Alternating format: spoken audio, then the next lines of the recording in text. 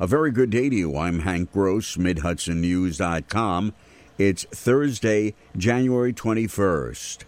Congratulations poured in across the region as Joe Biden was sworn in as the 46th President of the United States, and Kamala Harris took the oath of office as the first woman and person of color to become the Vice President. Today, as President Biden and Vice President Harris assume office, America embarks on a new era defined by our collective resolve to build a country that works for all of us, said Congressman Sean Patrick Maloney. He spoke about healing our country, both from the pandemic and from the anger and division that has dominated too much of our public life in recent years.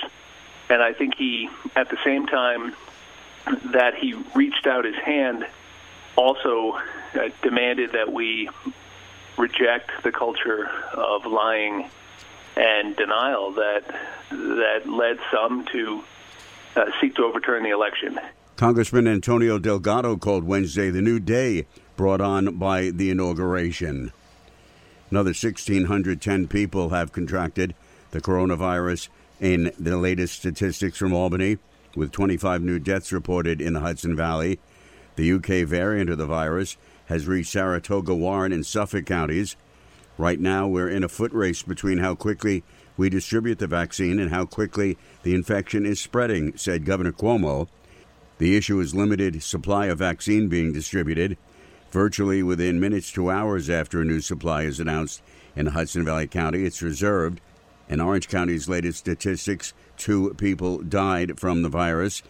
Police have ended a manhunt for a suspect in a fatal shooting outside the town of Wallkill Bar back on November 3, 2019. 37-year-old Jamad Michael Murphy of Middletown was arrested at a residence in the town of Ramapo. He was charged with murder in the shooting death of Matthew Napoleoni outside the Made in Puerto Rico Latin Cuisine and Sports Bar. Murphy was remanded to the Orange County Jail without bail. One person is dead following an accident between a car and a school bus early Wednesday afternoon at the intersection of Route 9D and Red Schoolhouse Road in the town of Wappinger. There were no children on the bus, according to the state police. The driver of the passenger vehicle sustained the fatal injuries. The accident occurred about 1:30 on Wednesday afternoon, causing substantial traffic delays in the area. A new LEAD, Law Enforcement Assisted Diversion pilot program, is planned to be announced for 5 departments in the Hudson Valley region. Cities of Port Jervis, Middletown, Crawford, Highland, and Mount Hope.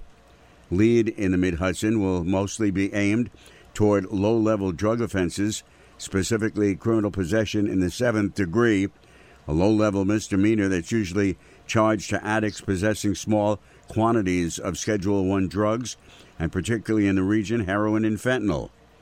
Upon arrest, individuals will be given a choice by a liaison interventionist, such as an angel from Hope Not handcuffs. At that point, the individual is taken into treatment for the day or given 3 to 5 days to comply. If the individual completes 120 days of some form of substance abuse treatment, they will not be charged.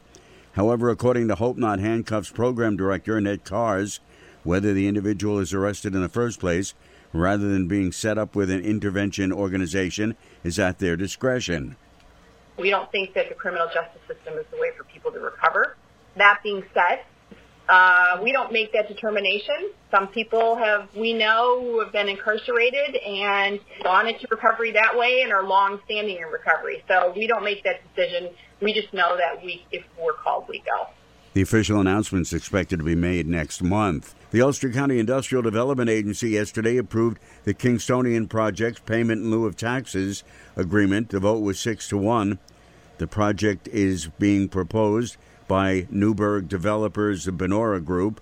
Kingston Mayor Stephen Noble called the vote a major step forward for the project. During the IDA board meeting, member Rick Jones expressed his support for the project. It's my view that this project will be a boon to the city of Kingston and to the larger community of Ulster, notwithstanding the tax inducements. The project will include 14 units of affordable housing, 129 market-rate housing units, a parking garage, and a design for public amenities, including an open-air plaza. I'm Hank Gross, MidHudsonNews.com.